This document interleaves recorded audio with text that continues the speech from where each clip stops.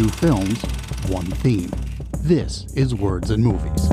Thank you, me, and welcome to yet another episode of Words and Movies. I'm your co-host, Claude Call. And I'm your other co-host, Sean Gallagher. And in continuing our series of movies from around the world, today, this episode we're calling This Woman's Work. And yes, that's named after the Kate Bush song. And no, we're not piggybacking off of Stranger Things. But it is because the 2 movies that we're discussing today are both centered on women and also have women or women in the title. They are from Japan from 1960, though it was released in the U.S. in 1963, When a Woman Ascends the Stairs, directed by Mikio Naruse, and from Spain from 1988, Women on the Verge of a Nervous Breakdown, written and directed by Pedro Almodovar. Both of these directors were known for making movies about women throughout their careers, although they took radically different approaches to their subject matters most of the time. But as we've said before, you can like both. Also, both movies are about women who are wanting to get with the guy, but at the end, they don't. Again, handled in very different ways. And finally, and this is a personal note, both of these movies were the first movies I saw for each of these directors. So I would have a special place in my heart for them, even if I didn't think they were brilliant, which I do think they're both brilliant. And we'll get to why as we discuss each film. But for now, Claude's going to give us the plot description for When a Woman Ascends the Stairs. Yes, we start with Keiko, whom everybody calls Mama. She is a young widow, closing in on 30 years old, and she's the occasional narrator of this story.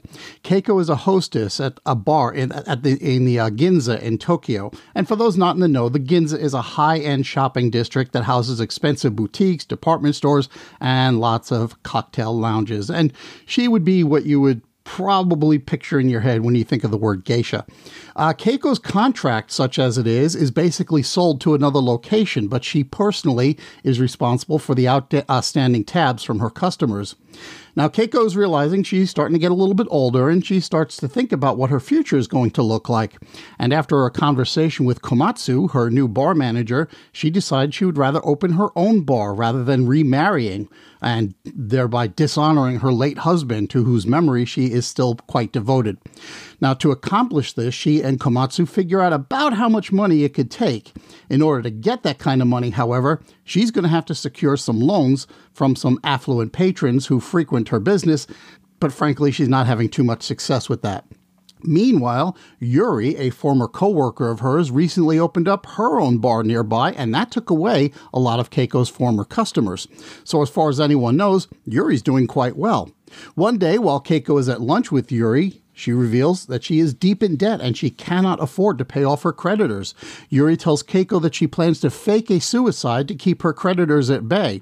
The next day, Keiko bumps into another colleague who tells her that Yuri has, in fact, actually died, and that she either planned her death all along or she misjudged the amount of sleeping pills to take. When she gets to Yuri's home to pay her respects, she's rather startled to see Yuri's creditors coming by to collect the money she owed while her family is still in mourning. Keiko visits a fortune teller who tells her that owning a bar is at least a couple of years away. Also, she's going to receive a proposal of marriage soon. Keiko goes back to work and meets with the businessman who sent his guy to Yuri's family. He says he would have lent her the money that he owed her, but Keiko calls him out on it publicly, shaming him for sending the debt collector. She runs to the back to vent to Komatsu, but he's not especially sympathetic, and moments after she leaves the room, Keiko begins vomiting blood.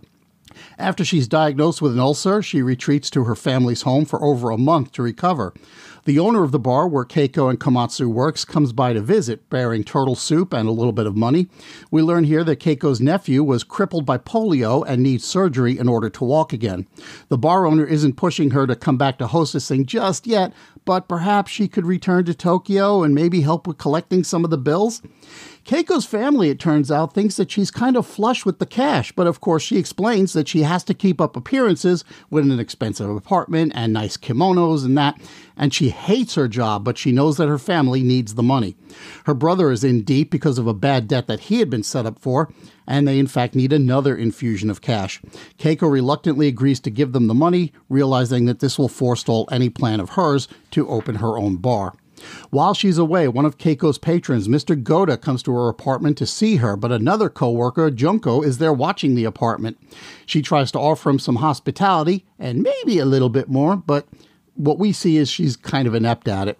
After Keiko returns to her bar to work, she's approached by a drunken patron who says he's no longer in the black market. She rebuffs him and leaves for the evening. Outside, she bumps into Mr. Sakin, a businessman who we saw earlier when he stopped by her family's home to check up on her. At that time, the family, at Keiko's behest, pretended she wasn't home at the moment. At any rate, Sakin was coming to the bar to see her, but when he learns that she's leaving, he offers to drive her home. When they arrive, he proposes marriage to her. She's so startled that she doesn't answer. He takes that as a no, but he leaves graciously. Her brother turns up at her apartment shortly thereafter, and he's asking for more money. Apparently, it's a crucial time for her nephew, and if they operate now, he may be able to walk correctly again. She lashes out angrily at him, and as he leaves, Sakina comes back, saying he forgot to give her a gift that he had bought her. It's a bottle of Black Narcissus, a perfume she wears that he really likes. Keiko is suddenly overwhelmed by everything and breaks down crying. Shortly thereafter, it appears that Keiko has, in fact, accepted Sakina's proposal. On her next trip to the bar, Junko gives notice, telling Keiko that Mr. Goto is giving her money to open her own bar. In fact, it's the same bar that Keiko and Komatsu were talking about her purchasing, so maybe Junko wasn't so inept after all. Not long after that, Keiko gets a call from a woman looking for Mr. Sakuna. That woman turns out to be Mrs. Sakuna. Apparently, he has pulled this scam many times to the point where his wife is kind of used to it. But he's disappeared for several days and she was forced to call everyone in his address book. Keiko, go figure, is devastated by this news. The next time in the bar, she's becoming her own best customer and she drunkenly comes on to Mr. Fujisaki. That's a businessman who's interested in her. They spend the night together, and while it's not clear at first that she's really consenting to sex with him, the next morning she says she doesn't regret it. Fujisaki does promise to give her some money, but he also tells her he's been transferred to Osaka for work and he cannot abandon his family. Komatsu comes in shortly after Fujisaki leaves, and Keiko gets a stern lecture from him. He confesses his love to Keiko, but says he kept quiet out of respect for her reverence for her dead husband and her resolve to not sleep with other men. He asks Keiko to marry him and open a new bar together. However, she declines, saying that a marriage like that could not work because they know each other too well, and although she can't really bring herself to say it out loud, she's in love with the married Fujisaki.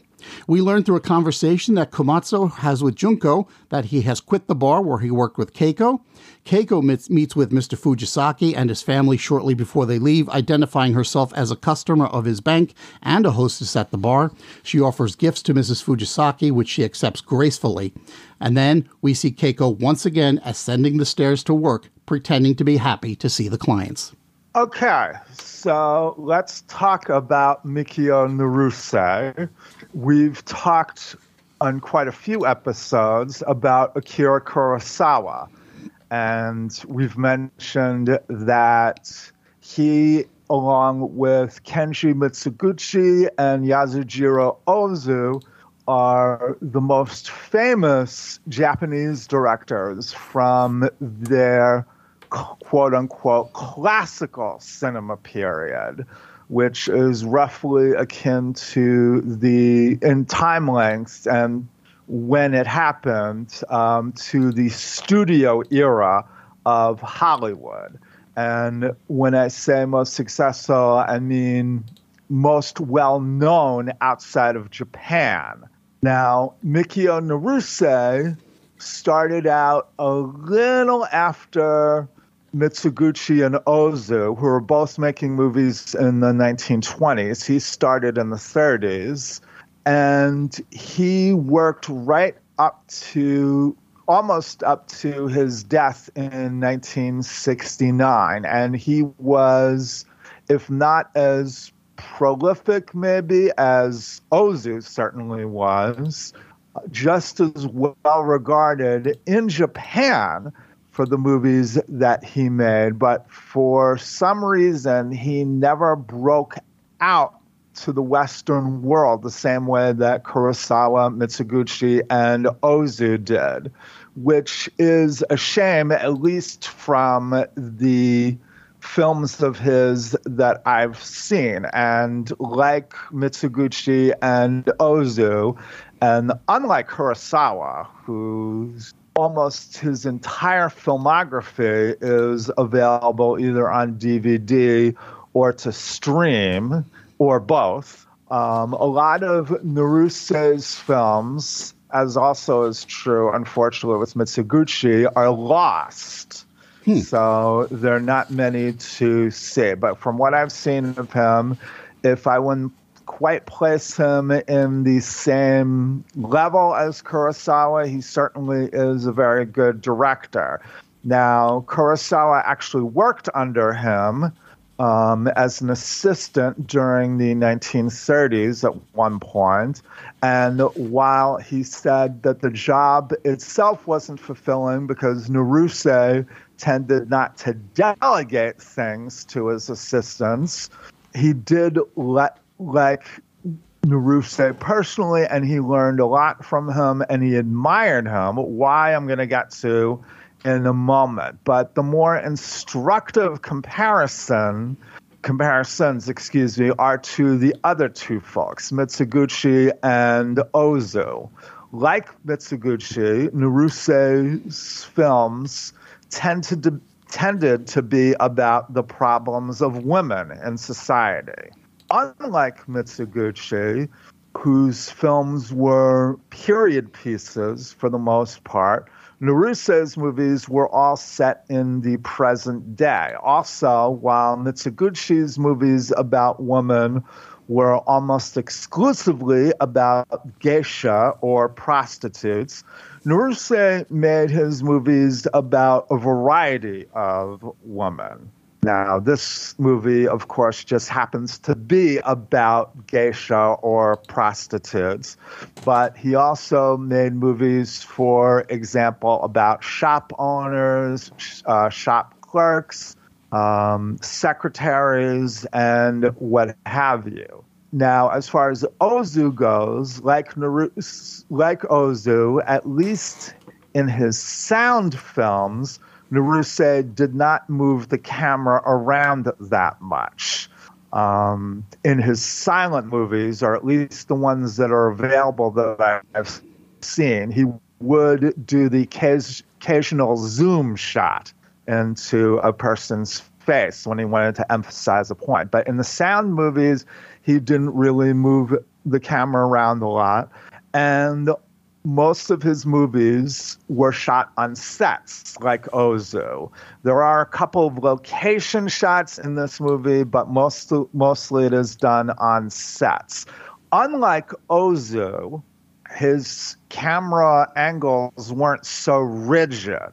You could always tell an Ozu movie when looking at it, even if you don't recognize the subject matter right away, because his camera is always pointed at an exact angle, like the cameraman would have to kneel on the floor when he's doing the shots, which made for some discomfort for the camera operator, but that's another story. Whereas with Narusei, while he does shoot a lot of eye-level shots and doesn't shoot a lot of he doesn't shoot a lot of high-angle or low-angle shots. There were more of the latter than the former. He uses medium shots a lot more than Ozu would. And his characters can be in motion, unlike in Ozu, where Ozu's characters are normally sitting down or, in extreme cases, lying down through most of their movies. And this brings me to what Kurosawa said about him that he admired about Naruse, and that was his editing style. He said that Naruse's films were so well edited that it seemed to be flowing together as if it was all one continuous shot. Even though there were obviously a lot of cuts, it felt very seamless. It's no accident that the name of one of his movies, which I actually just rewatched before recording this, is called Flowing, because that's the feeling you get from at least all the movies of his that I've seen, and you especially get it from this movie, which is one of the reasons why I like it so much. Yeah, now you've raised a couple of interesting points here, and excuse me, I want to come back to the editing briefly, but I think let me go back to what you were saying about like a lot of static shots, very few camera motions, that kind of thing. And I have to wonder if it's a little bit of a holdover from the fact that this was a guy who basically got started in the industry during the silent era, when everything was kind of presented in this almost like theatrical, like almost as though the camera is looking through the proscenium arch at a theatrical stage. And so the camera doesn't move and the people have to kind of move through the scenes and that kind of thing. And while you certainly later on, as the technology improves, you still kind of come back to the stuff that you get used to. And chances are, like in those early films, you didn't see a lot of zooming, but you probably did see like the camera actually pushing in rather, because I'm not sure when the zoom lens came into play at that point. So I just, it's just a thought. I just wonder if that's the difference between, these old school guys and then like the next generation of directors is just what they were used to doing earlier on in their career. So it's, just a thought kind of experiment there. I mean, that's possible for Naruse and Ozu, but then on the other hand, I don't know how many Mitsuguchi's films you've seen. He's famous for his tracking shots. As a matter of fact, that's why French critics in particular fell in love with him, because of the way that he would move the camera. And he started out in the silent era. Oh, sure. And there are always going to be directors who can manage to break out of it and realize that, there are ways of doing this. And I'm sure like half the world has seen that YouTube video, which was, I can't remember the title. It was a silent film where basically a camera moved its way through a room full of people. And basically the camera traveled over the tables through each couple before finally landing on the guy that it wanted to land on. And it turned out that somebody had come up with this clever way of basically mounting the camera from overhead and putting the track there. And so the camera was basically floating over the tables and the people just had to back out of the way just a little bit as the camera passed them by. So sure, there are going to be innovations of all kinds, and some people are going to pick up on them, and some people are just going to kind of stick with the stuff they know. But let me come back to the editing, because I think you're right. Like, the editing was really, really good. The only place where I had a little bit of trouble with it, and I don't know if it's in editing or maybe there's something else here, is toward the end of the film, when Keiko has accepted the proposal and Junko gives her notice and Komatsu is quit and blah, blah, blah, blah, blah. And then Keiko goes and meets with the family and gives them the gifts. And I'm like, how did all of this happen in the span of a few hours if this guy was supposed to be leaving the next day? And that was the only thing that I really had any problem with, like the overall flow of this story. For the most part, I had a good feeling for how everything went, even when you had that passage of about a month going by between her vomiting in the bar and her turning up at her family's house. She says, well, it's been about a month. She said, she said 4 weeks. And not only that, she said specifically about like the change of the year. So it was over like what we would call the Christmas holidays. So that makes sense. You know, those last couple of scenes, time wise, I had a little bit of problem with the just with the presentation of that amount of time passing. Okay. I have to admit I did not, because this is in line with what were normally in a denigrating tone called the women's films of Hollywood in the 30s and 40s and 50s. And in those types of movies, you would see a lot of plot that would happen in what seemed to be a very short time span. And I'm thinking of things like, Now Voyager and Stella Dallas and movies like that, which would have a lot of plot crammed together. But this worked for me. Now, one of the ways this movie is different from those types of movies, of course, is that Naruse has his actors perform in a very naturalistic, subtle manner, unlike those old studio-era Hollywood movies where, you've got Bette Davis and Barbara Stanwyck, and while they are capable of acting subtly, more often than not, they'd go big. Not to say that they were bad acting when they were going big. It's just that they did it in a more heightened style than the people who are in this movie. And certainly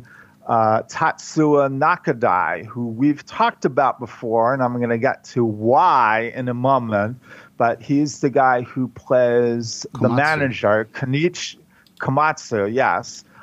He mentioned in an interview on the Criterion Edition DVD that I own of this, that while Naruse was not exactly Mr. Communicative when it came to his actors, he always did want them to act in a more naturalistic manner and not in a melodramatic one.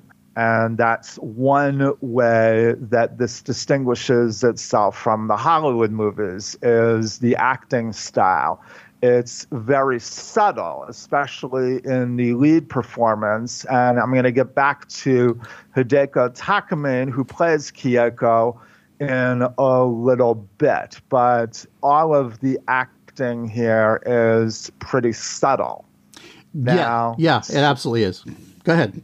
Now, another way that this distinguishes itself from not only studio-era women's movies, but also movies that were quote-unquote women's movies in Hollywood that were made after this, particularly starting in the late 70s and through the 80s and 90s. And that is, it avoids a trap that I found in some of those movies, which seem to be saying, well, men are bastards, but it's a woman's duty to love them anyway. And I find that attitude, and I'm thinking of movies like How to Make an American Quilt and Waiting to Exhale and a few others that I can't think of right now, but I find that attitude incredibly retrograde.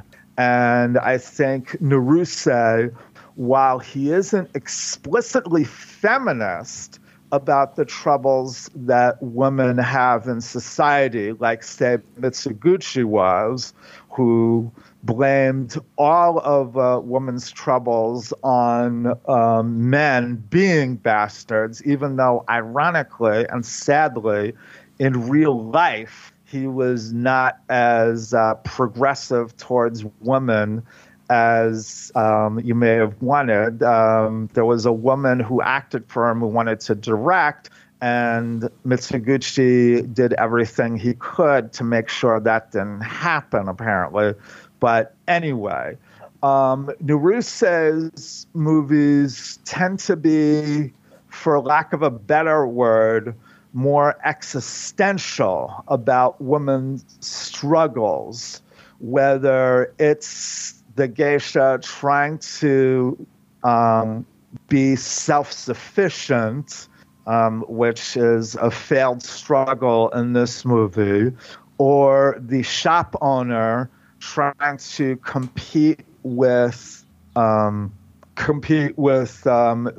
bigger store, as in another Naruse movie whose title is escaping me for a moment, or for older geisha women who feel that life has passed them by, but they still feel that they can attract men and haven't quite given up that illusion, as in the aptly titled Late Chrysanthemums, or the woman who is in love with a married man who won't leave his wife, which is not only true in this movie, but also true in my second favorite Naruse movie after this one, Floating Clouds, or even in his last movie, Naruse's movie, that is, where a woman's husband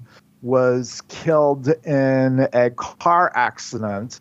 And even though Scattered Clouds is the name of this one, even though she does find herself having feelings ironically, for the man who accidentally killed her husband, she doesn't want to act on them, because if she does, then that means she can't move on. All of that is sort of the struggle of woman that he was trying to portray. Now, to be sure, not all people in America approved of women's stories that were about this type of story. And as a matter of fact, among the new wave of Japanese directors in the 60s who were reacting against the classical period of Japanese directors, one of them, Shohei Imamura, who's responsible for such movies as Pigs and Battleships, The Eel, and my favorite of his, Kobe Ame, also known as Black Rain. He had said in his lifetime that his women were more three-dimensional than Naruse's and could fight for themselves, as opposed to what he saw as the passive woman of Naruse's movies. And while I can understand his point of view, I don't agree with it necessarily, in that I don't think that just because the woman characters in his movies may be more accepting of their fates make them any less interesting. And certainly that's not true of this movie, at least for me. No, it's not. And I think it's important to note that there is an element in this film of all men are bastards, but it's just not explicitly spelled out. And I'm thinking specifically of the fact that we hear about several different women who are bar owners, and all of them without fail are struggling financially because the patrons are basically deadbeats. They're not paying their tabs on time. So somebody has to go out and chase down the money, and they're getting kind of strung along by promises. So they're constantly deeply in debt, and then the bars go under, or they have to get sold off, or something happens. So, there is still a little bit of this financial reality that these women go through. So they're not quite giving it to you. And then also you get, the one guy who proposes to Keiko and turns out to be married besides. And so, that one, that's a little bit more explicit than everything else we have seen elsewhere in the film. So it's interesting because this is a film where you're getting like a little bit of hope on Keiko's part, and at the same time, it's taking kind of like a cynical view toward the whole scene. And let me also go way back, because something that came to mind is just a terminology kind of thing, because you kind of equated geishas with prostitutes, and that's not really what they're about. And Keiko herself mentions that in her narration, is that basically the women view each other in different, for lack of a better word, castes. Okay, no, where there is a high end and there's a lower end, and that there are women whom the other hostesses look down upon because they're going home with the customers. All right, so those are the prostitutes. The others, not so much. But yeah, there's definitely a difference there. I understand that. My point was saying that those geishas or prostitutes are the ones that Mitsuguchi devoted his films to almost exclusively, where Naruse, it's not quite the same. But getting back to the money part, this is a theme of Naruse's movies that doesn't really come up with a lot with any of the other directors of the classical period of Japanese cinema. Certainly not in Ozu's movies, and not a lot in Kurosawa's movies. Although it does come up in a couple of movies, like High and Low, but mostly that's a class thing. And Mitsuguchi, it doesn't really come up much either. I mean, the characters that he focuses on, it is a divide between rich and poor often, but it's not done with the same focus and intensity as in Naruse's movies, particularly in here. Not just the fact that patrons, as you just mentioned, aren't paying off the geishas, but also the fact that Keiko, even though she's dreaming of owning the bar and becoming self-sufficient, she knows it's going to take a lot of work. And part of the reason why she gets so frustrated with her family is that, they're always asking for money that she herself desperately needs. She's like the George Bailey of Japanese cinema. Well, I wouldn't quite go that far. But yeah, no, she does have a lot of obligations. Now, another storyline that Naruse uses with this film that is a well-worn storyline, but he uses well anyway, is the story of someone who's out of step with their times, which Keiko certainly is. It's not just the way that she acts or the fact that she won't go home with the customers. It's also the way that she dresses. And we should mention, by the way, that Takamine, in addition to playing the lead role here, also served as the movie's costume designer. Mm-hmm. But she almost exclusively wears kimonos, which is, for those of you who don't know, a very traditional type of dress in Japan, both for men and women, although the ones who wear it in movies most often tend to be women. And it's almost like, I guess the best way to describe it is it is a full-length dress, although it's a wraparound. Right. Almost like a combination of a coat and a dress. And there's a ribbon, a rather giant ribbon, as a matter of fact, that's tied around the waist to hold it together. And for some reason, I guess maybe to support the back, there's always, or almost always, some kind of pillow in the back for when they sit down, I guess, to support themselves. Right. So the wider ribbon, it's called the koshihimo. Okay. It's a very wide the hip ribbon. Okay. And it basically supports that other part, which is, you got the obi, which is the bow that you typically see there, but it's much more complicated than what we would ordinarily think of as a bow. It's a very, very complex kind of knot, plus the pillow jobi. That all gets supported by the koshihimo and the obi. Right, but the point is the other geisha and even the ones who go home with the customers don't necessarily wear the kimono all the time. Right. Some of them don't wear it at all. So that's a nice subtle way of showing that Keiko is behind the times or out of step with these times. Previous generation kind of thing. These kids today with their flashy kimonos and that's really where she goes with it, kind of, attitude wise anyway.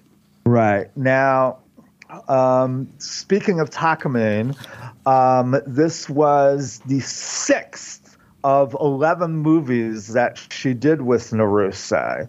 Now, she has a tie to Kurosawa in the fact that she was the one who alerted him to Toshiro Mifune's presence and the fact that he was someone to watch out for, and that led to Kurosawa going over to his audition and eventually led to their very close collaboration.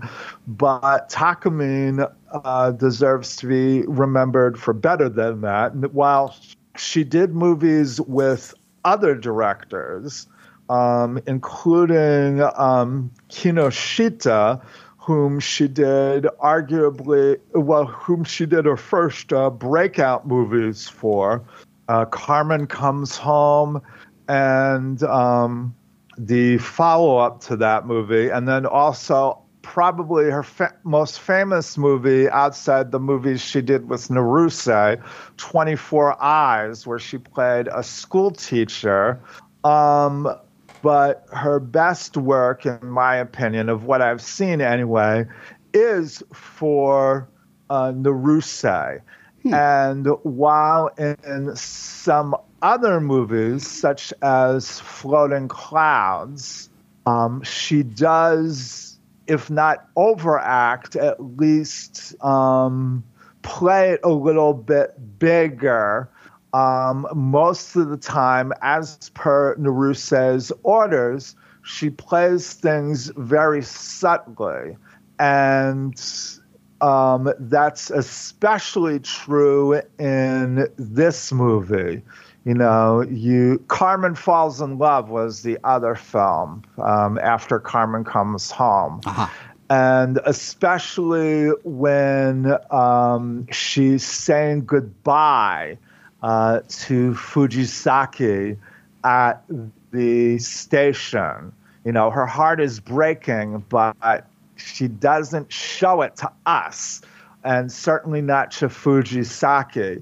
And even in more heightened moments, such as when Komatsu declares that he's been in love with her, or even when she initially hears about Sakine being married, she plays all of that very subtly.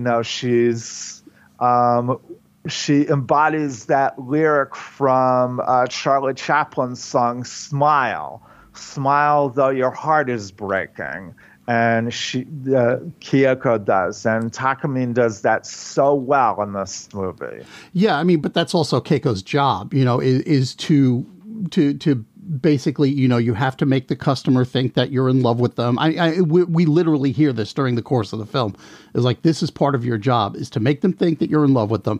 And no matter how you feel about it. And there's only a couple of times when she really breaks down on that and says, like, this guy's a jerk, or when she's at her family's house and she's like, I hate my job. She really doesn't like doing what she's doing. And the only reason I'm doing it is because of you guys.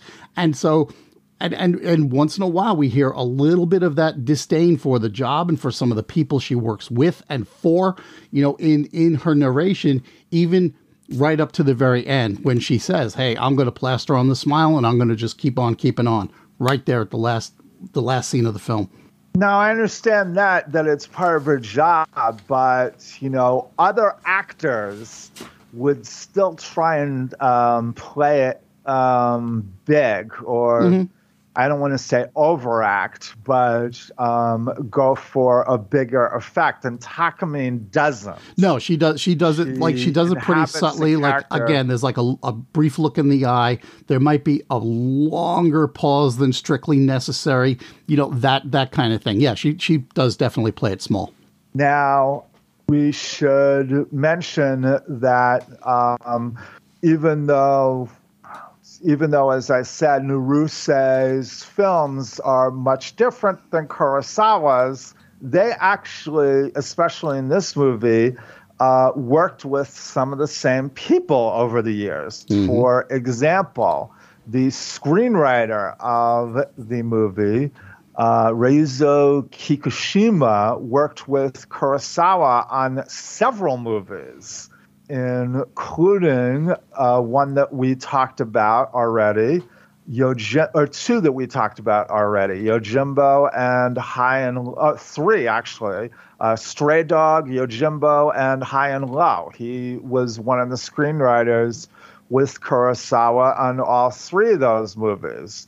And there are also quite a few actors who appeared in Kurosawa's movies who also appeared in this movie. We already mentioned this is the fourth time we've seen Tatsuya Nakadai, is it not? That you and I have talked about him. Yes, that he's one actor.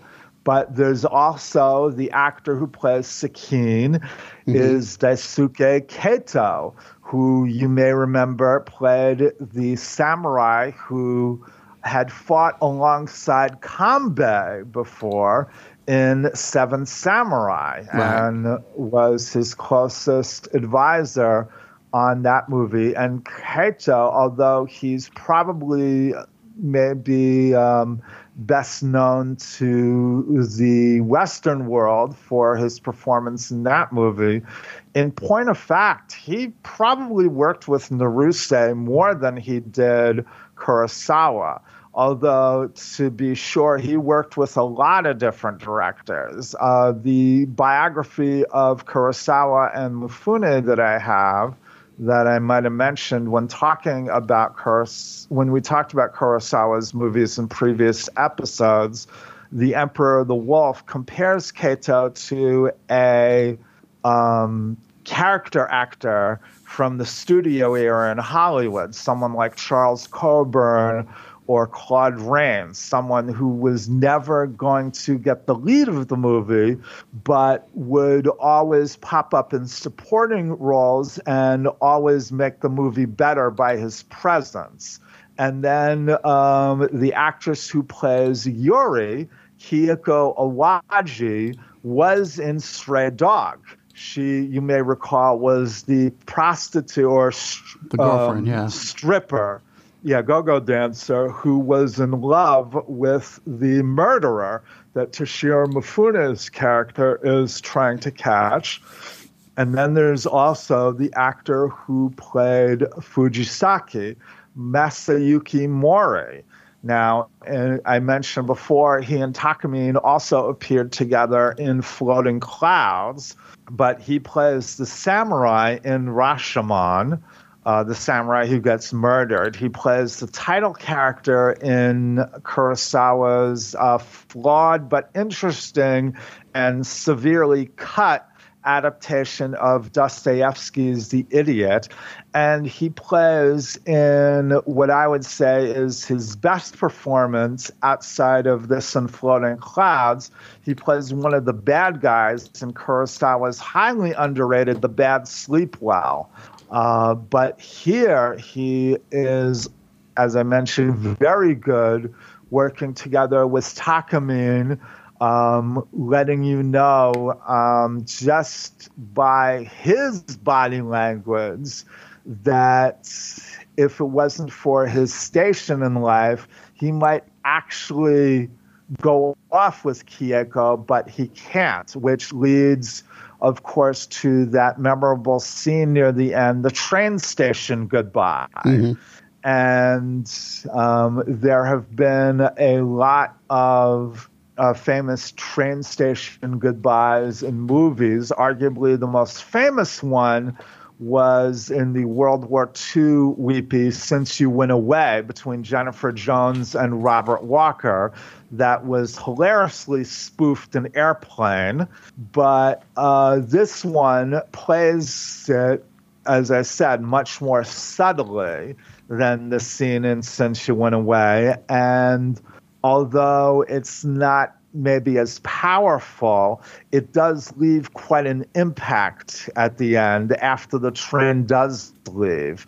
And that's due to Narusse's direction, the acting work by Takamine and Mori, the cinematography, which was by Masao Tamai, and the editing, which is my A.G. Oe, I guess is how you pronounce it. But all of them work together to make that a terrific scene. Yeah, it was really, really good. So here's the thing. If you have been watching the movies along with us, you know, and you see all these Japanese films and you're saying, this guy looks familiar, this person looks familiar. See, you're not a racist. It's not that they all look alike. You have seen them all before. So good on you. Okay. We should also just, it's a very short scene that she gets is I'm sorry, I just blanked out. Fujisaki's wife. She doesn't get much, but she actually kind of does a lot with it because she's in this position of having to be the gracious recipient of the gift and that kind of thing, and then interacting with the youngsters. I mean, she's on camera no more than just a couple of minutes, but she's there, and I think she does well. Haruko Togo is the name of the actress. Okay. And yes, I would agree. I'd also argue that Sakin's wife, who's played by Noriko Hanma, also does a lot with just her one scene. Yes. Now, one last thing that I want to mention before we wrap this up.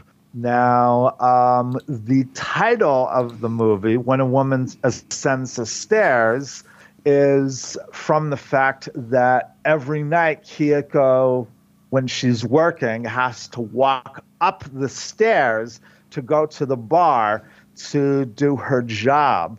And while Narusse does show that shot a few times during the movie, he doesn't overdo it. And he places the selection of those shots well, which is another reason why the movie, I think, flows so well. Right. He's kind of picking his moments to actually show her walking up the stairs. So we see it like at least 3 times, maybe 4.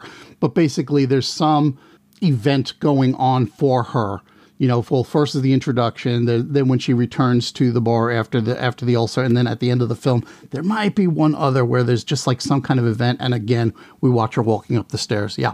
All right. So do you have anything else that you want to add before we wrap this up? No, sir. I have exhausted my notes here. All right. So coming up immediately after this, we'll have part 2 of this episode where we talk about women on the verge of a nervous breakdown. Yes, indeed. Right away in your podcast feed, so stick around.